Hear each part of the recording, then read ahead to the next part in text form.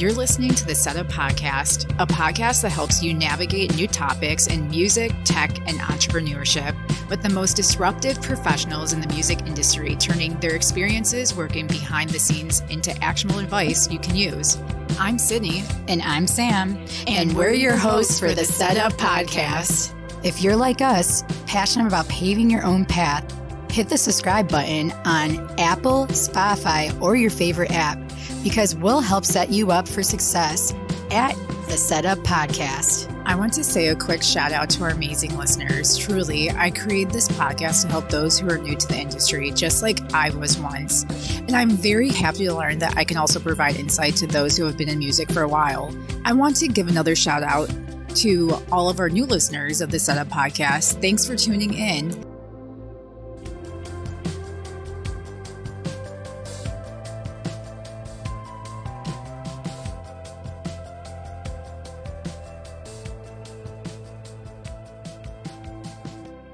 Today's podcast is brought to you by our friends at Bandzoogle. Built by musicians for musicians, Bandzoogle is an all-in-one platform that makes it easy to build a beautiful website and APK for your music. Our listeners can go to bandzoogle.com to try it out for free for 30 days.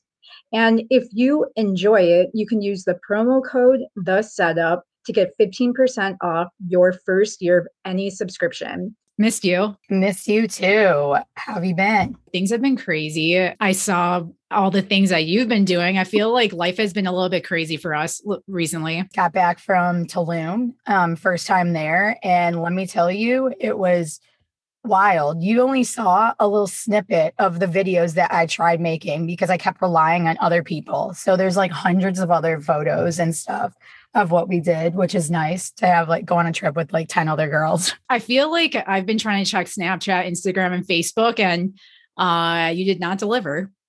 I know.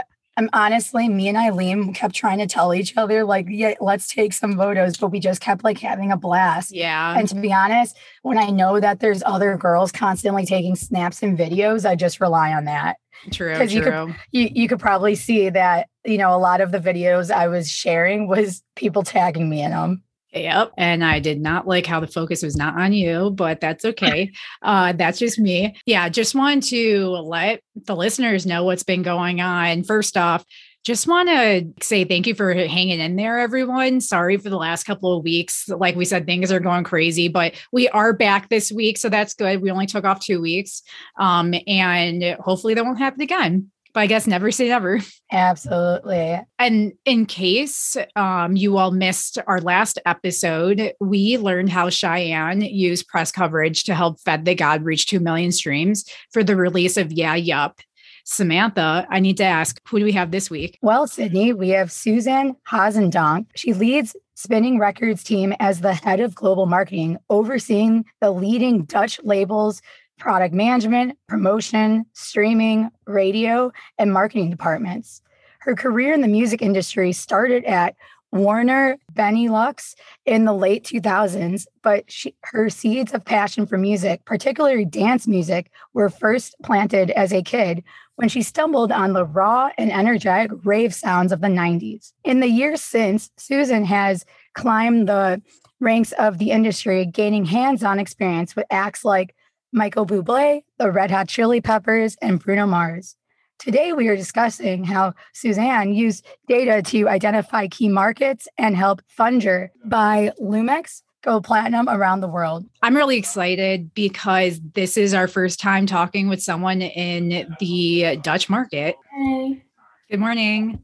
Yeah, morning. Or good evening. Yeah. Thank you so much for still having this call with us. I'm Sam. I'm the one that reached out to you. And this is my twin sister, Sydney. So really excited that you're here. So I think Sydney's probably going to take over a lot of the questions because I sound like poop. Did you party too hard? Was that it? Yes. Yeah. Bernie. So I can just tell you, I got back from Tulum, Mexico last night from a bachelorette party because Yeah, so I have it's, we're in that time. Me and Sydney are 30, and basically, including my sister, she's getting married this year. So, like, I have 5 weddings, 4 bachelorette Wow. parties. So, it's going to be a crazy year. Sounds like fun though. I'm getting married actually in 2.5 months. Oh, wow. Wow. Sydney, that's Yeah. like the same time. I will say, oh my God, Tulum, the music is absolutely my favorite. I have not Yeah. heard of not one song that I hated anywhere, not in restaurants, not on the Wow. streets. It was the only city that I felt that way. So it is so Cool. great. Yeah, it was amazing between Latin and then like techno kind of house. It was the best. It Yeah. was fantastic. So just to start, how did you get started in music? I started out in 2008 in the industry, actually through an internship. I studied commercial economics, and I was taking some minors into entertainment marketing. So that landed me at Universal, where I did an internship for like 6 months, was my final one. And I really wanted to stay over there because the company was actually amazing. But there wasn't a spot left. But unfortunately, they recommended me to a management company. And I stayed there for a few months. And then Warner Music called in 2009. So not even a year later. And I started out there and I stayed there for 7 years in different roles. Started out as an assistant, did that for a few months again. And then there was a spot available in the marketing team. And I was like, maybe that's a bit of a stretch after just 6 months coming out of school. But I was like, let's just give it a try. Why not? And I got the job and I became a product manager, a marketing manager, brand manager, project manager. There are multiple titles for it. Did that a few years and then headed the department as head of media and dance music because they always knew of my love for dance music. So did that a while and then Spinning Records called, which for me was like the holy grail, so to say, the biggest label in dance music. And that was really where my heart was at. So I made a leap. And that's another 7 years ago. So I'm in the music industry for 14 years and dedicated to dance music for almost more than 7. Did you know that you always wanted to be in dance music? Yes. That's really that always tells, like when you were like 5 years old and that big, you always told me I'm going to work in dance music. Yes, it's really funny actually. Is that your favorite type of genre as well? Yes, definitely. But I think I've acquired a bit of a broader taste over the past few years. But I really grew up with dance music. My dad was a huge fan. My uncle went to all these parties all the time. So I had some good examples. So I started listening to dance music when I was really young and became a bit of a party animal myself. So yeah, it was always my number one love. But I also, I love hip hop. I love pop music. My taste is really broad, and I think that sort of happened during my days at Warner Music when I was working with artists like Ed Sheeran, but also Bruno Mars and the Red Hot Chili Peppers, Michael Bublé. It was very broad, so it sort of learned you to at least acquire a certain taste in different genres. Yeah, absolutely. And I feel the same way because, it's funny when I originally reached out to you, I think I even said this in the message. I'm like, oh, Red Hot Chili Peppers. And then I saw because I did see like dance music. I'm like, ooh, that's going to be interesting to talk about just, the different genres that folks like yourself are doing marketing or helping promote for. And it's just fantastic. Red Hot Chili Peppers is my favorite band. So, but dance music is probably one of my favorite to go to concerts to. Yeah. Especially because it's just so upbeat, a lot of it. And so everyone tends to be super happy. It's always very uplifting. Yeah. Yes. Speaking a little bit more towards like the company that you work at, Spinning. Yeah. How is that like structured and made up? And where do you fit in amongst the mix? Yeah, we have a about 85 people working for Spinning Records. Most of us are based in the Netherlands, but we have a few people abroad as well. We recently hired some people in China, in the US, in the UK. So we are expanding quite rapidly. I am the global head of marketing. So I am heading several departments within Spinning, the project managers.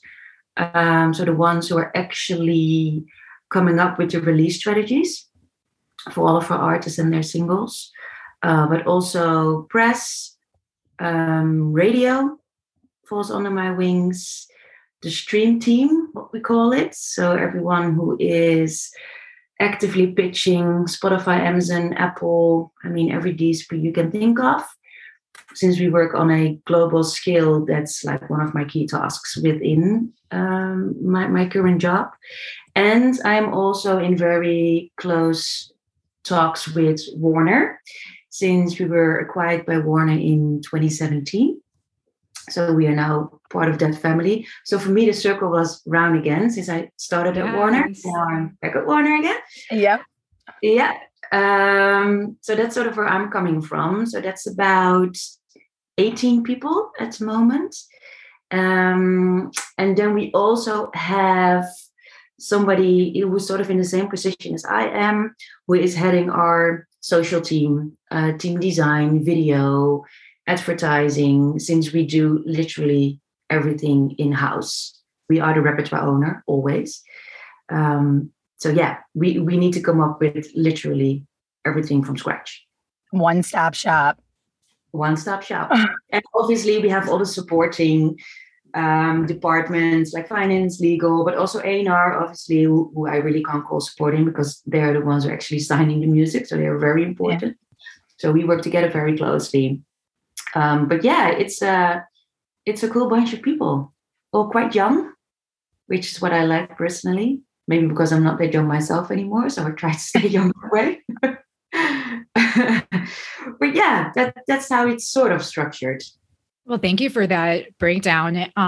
So let's jump into the artists that you are currently supporting. One in particular, and I hope I pronounced this correctly, Lumix. Did I do that correctly? And then Own Boss.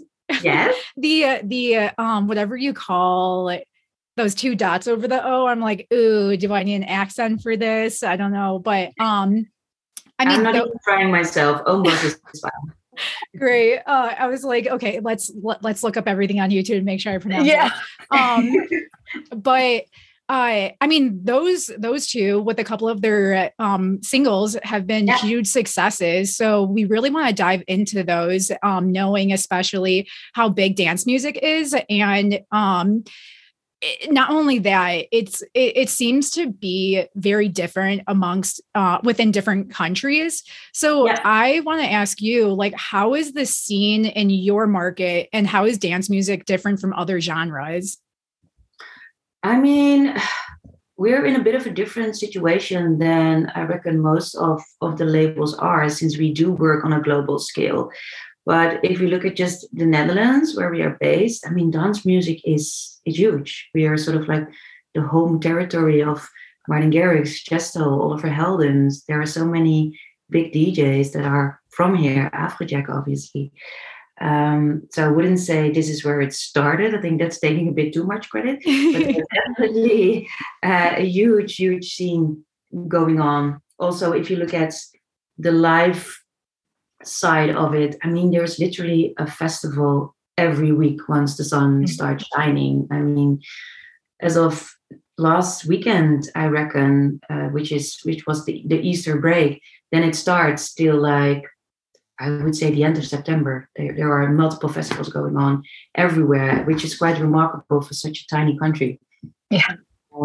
So yeah, dance music it's pop, it's mainstream, it's out there. Yeah, for sure. It seems that, so one single in particular that we want to talk through is Thunder by Lumix. And you've been working on that release is even 1 year after it. So we'd like to understand more like your strategy and how, what you developed around that. So if you can kind of give us like a little insight into how you approached that single. Thunder is a collaboration with Gabri Ponte and Lumix. And Gabri Ponte, you might know from Eiffel 65. Do you know that song? Yeah. Really quick fun fact, a little bit. When I was in Tulum, for some reason, all of the girls just started singing that. And I haven't heard or thought about that song since like the early 2000s. Yeah. It's coincidental right now. Yeah. Yeah, exactly. And Gabri still has a huge following also on its own. He's huge in Italy, for example, and in some surrounding territories in Europe. So we knew that was our starting point. Lumix is half Austrian, half Italian. So that was like, okay, Italy, Germany, then automatically you go to France, Benelux, Nordics. So sort of like the Central Europe, we were like, that should be our target area, so to say. We always start a release strategy by looking at the data. And it's an open door. Everybody does that now, but you have to, especially if you work on a global scale as of spinning. I used to work for Warner in the Netherlands, and then it was sort of easy. This is your play fields. There were certain radio stations, there were certain parties you need to know, certain things you can do, and you get used to that pretty quickly. But if you work on a global scale, then the world is literally yours. So you have to find certain areas that you feel like can get the needle moving, because it will not make sense to just throw it out there, spend a few bucks here and there, and see where it ends up. I know there are labels who are doing that, and sometimes they might get lucky, but I don't really believe in that. I really feel like we should build artists and build records, and that starts with the data. So that's what we did at first, mark those European territories. And it actually started out in the Nordics. They were the first who got radio on board, which we sort of understand, because sound-wise, that makes sense.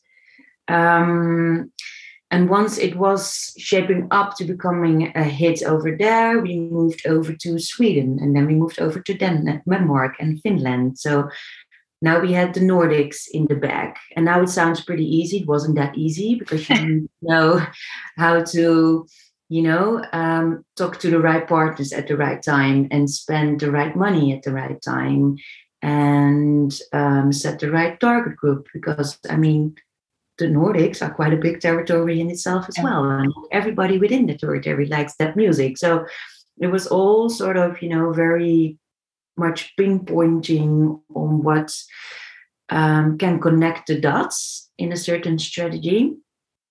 It's also, I must say, it's also always a little bit of luck. Sometimes it connects, sometimes it doesn't. But once you see it connecting, then you have to make sure that you sort of, turn the right buttons and make sure it moves further. So after the Nordics, it sort of moved over to France, then over to the Netherlands, Belgium, Germany, and all of a sudden we had the whole of Europe in the bag. And again, this sounds easier than it was. It took a lot of time and a lot of effort, not only from us, but also from the artists, because we asked them to work with us. They need to be available for interviews, for content. They need to be available when we need them. That's sort of key as well, because if we are building a story on one hand and the artists are like, yeah, not really, then it doesn't align and it will not happen eventually at all. And now sort of fast forward to where we are now. The track is almost at 300 million streams, and Lumix will be representing Austria during the Eurovision Song Festival. Wow. Woo. So it's like, whoa, that happened quickly. And so before we get into that 300 million streams, which, woo, fantastic. That is fantastic. You were talking about how you start off the campaigns with understanding the data. Yeah. So what tools or what are you doing to actually get a deeper dive into the data? I mean, we are lucky to be part of Warner Music Group. So we have a lot of tools available. We can see the back end of Spotify and what's happening over there. We know what's going on in TikTok, how many creations, how many views. We see what's happening on radio across the globe. We see how the track is performing in certain playlists, for example. We see what the exact target audience is. So there is lots of data available. And I think the biggest challenge in that is to actually connect the data to a certain strategy. Mm-hmm. Because it's very easy to take a look at these massive overviews that we receive from an analyst. And you're like, okay, that's interesting. And then you file it into your, email box and off you go. That's what happened quite a lot. But now we try to force ourselves and our teams to really see, okay, this is what's happening. This is sort of the blueprint. How can we make sure that our marketing is aligned to that, if that makes sense? Absolutely. So for each different country or territory, Are you stating that there more than likely is a different strategy? Even if it's the same campaign, it's a different marketing strategy that you use depending on 100%. That date. 100%, because every territory is literally different. It doesn't make sense for us to go to the UK market with the same sort of strategy as what we would do in Italy, for example, because it's just a completely different market. So we always make sure to adjust our strategies, but also our content, for example, especially if you look at markets like China. I mean, that's like a completely different ballgame. You can't come up with the stuff that you present in Europe. You have to make sure that it's localized. We are in the lucky position that we are able to work together with Warner as well. So what happens when a track is taking off, then Warner can raise their hands and say, we would love to work it locally. So that was the reason that we were able to sort of get the ball rolling in the Nordics at first, because the Warner music teams over there were doing a great job. And they're the ones who actually know their market from A to Z. So that helps.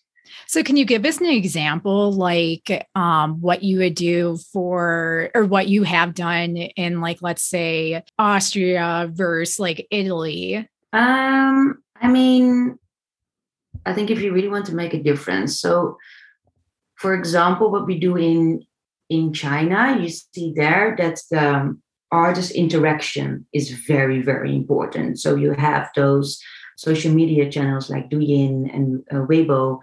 And we have our artists participating in certain chat groups. So that gives the fans the opportunity to connect with the artists on like a very sort of personal level. And for the Chinese market, that's like gold. That's the best you can have. We've done that a few times with an A-Lock release, for example. And we literally did it this week. So that's why it's top of my mind.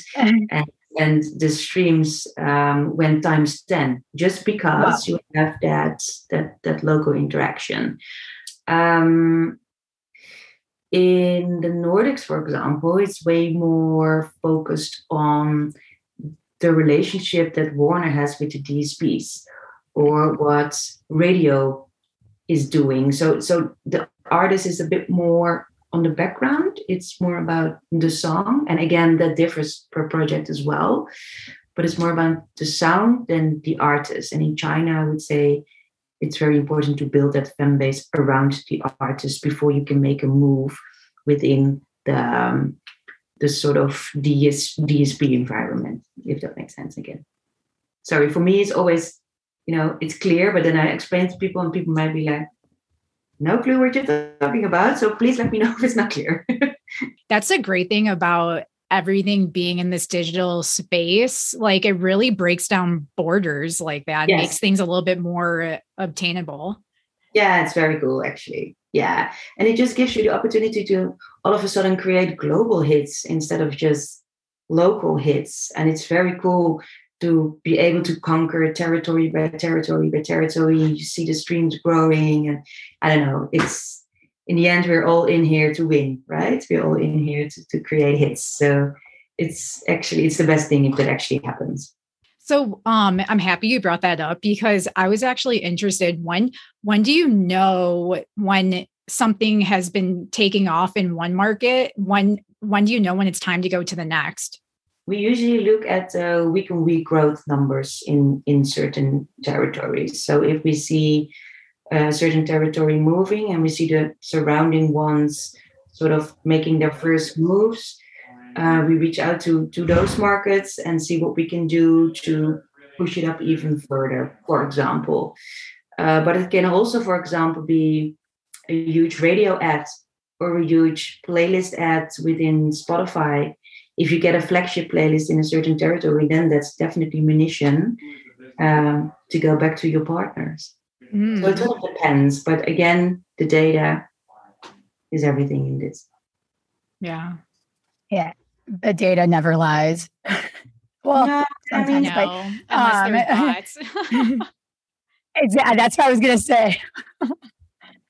And I think it's a fine line to sort of decide on which tracks you want to sort of hold close to your chest and want to keep working on, and when you let one go. Because sometimes you can also hold on too long and it doesn't get you anywhere. So you spend a lot of resources on something that's not going to happen. But you also don't want to let go too soon because maybe you miss out on an opportunity. That's also sort of a challenge and a balance in our work as well. So what would you say for Thunder by Lumex in particular? What would you attribute to the success of this particular single? What we have contributed. Yeah, what would you say was most critical in the strategy that you would attribute to their success? I think timing with this release was everything. Just making a certain move at a certain time. Not too soon, not too late. Make sure where you want to spend your money on. Because I think people sometimes expect that spinning has this huge budgets. It's not the case. We actually don't spend that much money. You just have to spend it wisely. That's most important. And I mean, I must say, maybe that's a bit unfair because we have the advantage of having Warner, but also being a brand ourselves. You know, we have a huge Instagram channel. We have a YouTube channel with almost 30 million followers. So, you know, we subscribers. So we can move the needle a bit ourselves, which makes it a bit easier, so to say. This might be a little bit of a loaded question, but how do you know when the right time is for scheduling a certain paid advertisement or a certain strategy? Are you guys planning this beforehand and kind of moving the needle depending on the streaming? Okay. Yes. I don't think it's wise to spend a huge amount of budgets on an artist that doesn't really have a fan base yet. I think it's important to build that fan base and not buy a fan base. I think what we do is very deep targeting. Yeah. And create our own little groups where we spend our money on. Upfront, sometimes, if you do certain pre-save campaigns, for example, on Spotify, we do that. On release, we always spend some money because we just want to make sure that there's a certain level of awareness around the single. And afterward, it depends on how the track is moving and how the track is going and in which territories and in which target groups, etc. That makes a lot of sense. And when you say highly targeted, like in this case, what do you mean by that?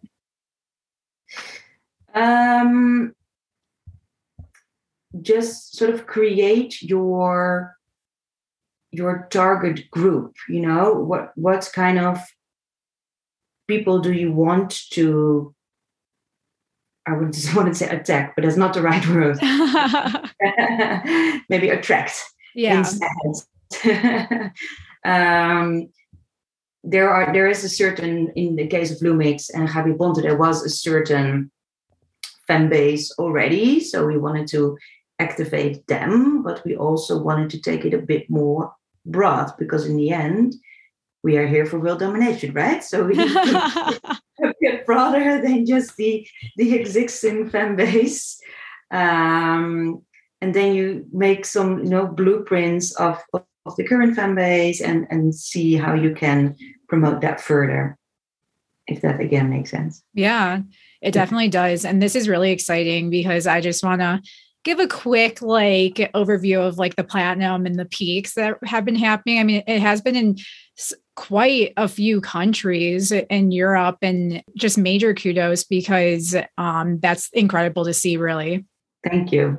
Throughout your career, what would you say is the best advice that you've received or that you give to others? Oh, that's always a good question. I mean, maybe for me it's easy to talk because I'm literally doing what I wanted to do when I was younger. So if you're passionate about something, and it's always sort of a cliche to say, then it doesn't feel like you're working, because in the end, we are working, and sometimes it's very stressful as well. So it's not only sort of fun. But if you do what you love, then that makes your life a whole lot easier. And I would say, maybe as a woman, stay true to yourself and believe in yourself. Yeah. Yeah. And I just want to make a note. I love how in this episode, we really discussed looking at the data, because I think a lot of people or a lot of our listeners might think that one certain strategy will work across the entire globe. Yeah. And I really do not think that, a lot of people know what to do with that data or how to even create something around that. Even if it doesn't cost, a lot of money, you can start, smaller. And then when you made a note that it really does depend about how many fans they have, and kind of still building up that social and the content before, you even start bringing out these strategies. I think that's very important. Yeah, I agree. And I would say too, I mean, we've talked about this in many episodes prior. There's so many available resources, even to those that are DIY, if you will, as they're building themselves up in this digital world. And, it's not as simple as yes, I'm sure a lot of people are following their gut and get lucky, but if you feel like nothing's happening and you're doing the same thing over and over again, that's a problem. It's willing to pivot. I'm sure that you come across a lot of campaigns that you think will work, but then in this crazy marketing world, it doesn't take off like you expect. So you're going to have to change. 100%. I mean, we work around 20 records each week. That's our release frequency. So it's quite a lot. And we're very realistic about that. And you hear certain tracks and you're like, oh my God, that's a hit. And it doesn't do anything. Maybe that's the reason why I'm not an A&R and in marketing. And sometimes you hear certain tracks and you're like, I don't know about that. And those become the biggest hits ever. Music is emotion. And sometimes it connects with people and sometimes it doesn't. And then you can spend thousands of dollars on it, but if it's not connecting, it's not connecting. And I feel like that's the moment to let go and move on to the next one. But if you feel like it is connecting with a certain fan base or a certain territory, then we have to, go there and start there and build from there. Yes. And I think that's probably the hardest part about like doing everything yourself before working with a team like you is like separating yourself from your music, because it's just like that. If you hold on too long, it'll probably cause more problems for yourself than if you like pivot onto a different one. Yeah, 100%. And I can imagine for an artist, it's even harder because it's their baby, they're the ones who actually created it. Yes. And then see that it's not connecting. I can imagine how that must feel. Yes. Music is so weird like that. And I think the way you described it is perfect. Like it's emotional and we can't describe our emotions and we can't describe why we love things as much. Oh. So it really hits differently than sometimes what we think. Do you have any particular books or resources that helped you navigate through the industry as you were building your career that you could share? What I do to sort of try to stay up with everything and make sure that I'm aware of certain trends are blogs like Music Business Worldwide, Music Alley, Digital Music News. That's Billboard.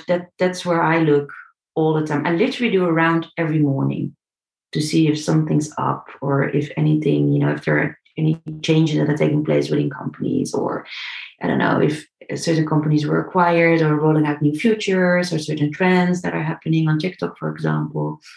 I think that's the best for now because it goes so fast, and a book always feels a bit sort of old already. Yeah.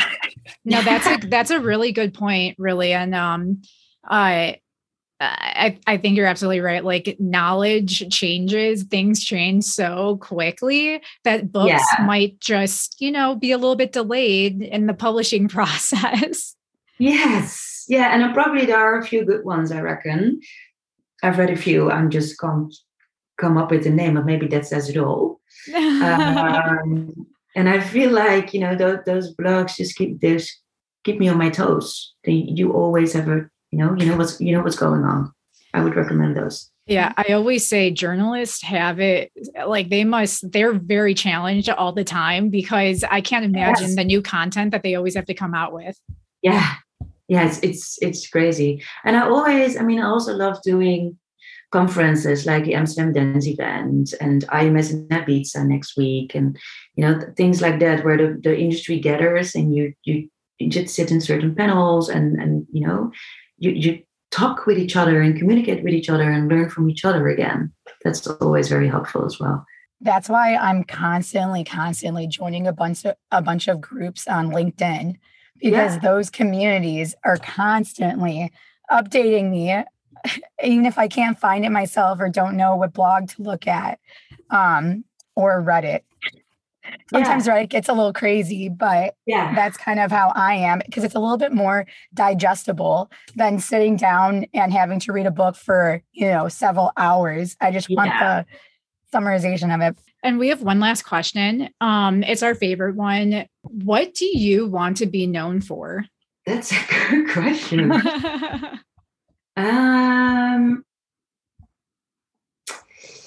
I would like to be known for being a good example, not only for my team, for my daughter, obviously, but also for other women within the music industry, because I know it's tough. And especially in dance music, it's very male dominated. And I see more and more women finding their way within the higher regions of certain companies, and I can only applaud that. So I just hope I can be an example for younger people trying to make it in the music industry within a few years, not now, but within a few years. And if you don't mind me asking, how old is your daughter? She's 4, almost 5. Oh my gosh, you are probably very busy. Yes, she is a handful, that's for sure. But it's also the best thing. And to be honest, it's kind of made sure that the work personal life balance is more in place, because I intended to work like always, because why not? It was possible. But now at night, I need to feed her, I need to bring her to bed, and I need my sleep. So that helps sort of creating a certain stability, maybe even, and some calm. Yeah. I think that's something that we all tend to forget, especially those working in music. The lack of sleep is a real thing. So I'm hoping that, as the industry evolves, that like the work-life balance continues to evolve with that. Yeah. And I think with Corona happening, which I mean, is still not a fun thing, but it brought us a lot of opportunities, because I used to work at the office for 5 days a week, like straight. And now it's okay if you just come in 2 times a week and work the rest of the time from home. And, you can do some groceries in between and take an hour extra at night. It's fine. It sort of puts the pressure off a bit, if that makes sense. For sure. I agree with that. I think it helped us reevaluate the crazy schedules that we used to have. Yeah, but thank you so much. It was so great chatting with you. So great hearing your story and what's going on at Spinning. We really appreciate your time, and we're really happy that we got to meet you. Perfect. Likewise. Thanks for having me. Thanks for joining me for another episode of the Setup Podcast. If you enjoyed this episode, please review the Setup on Apple Podcasts. And I encourage you to share this episode with your friends and colleagues. If you have any topic recommendations or questions, please visit us at www.thesetupseries.com.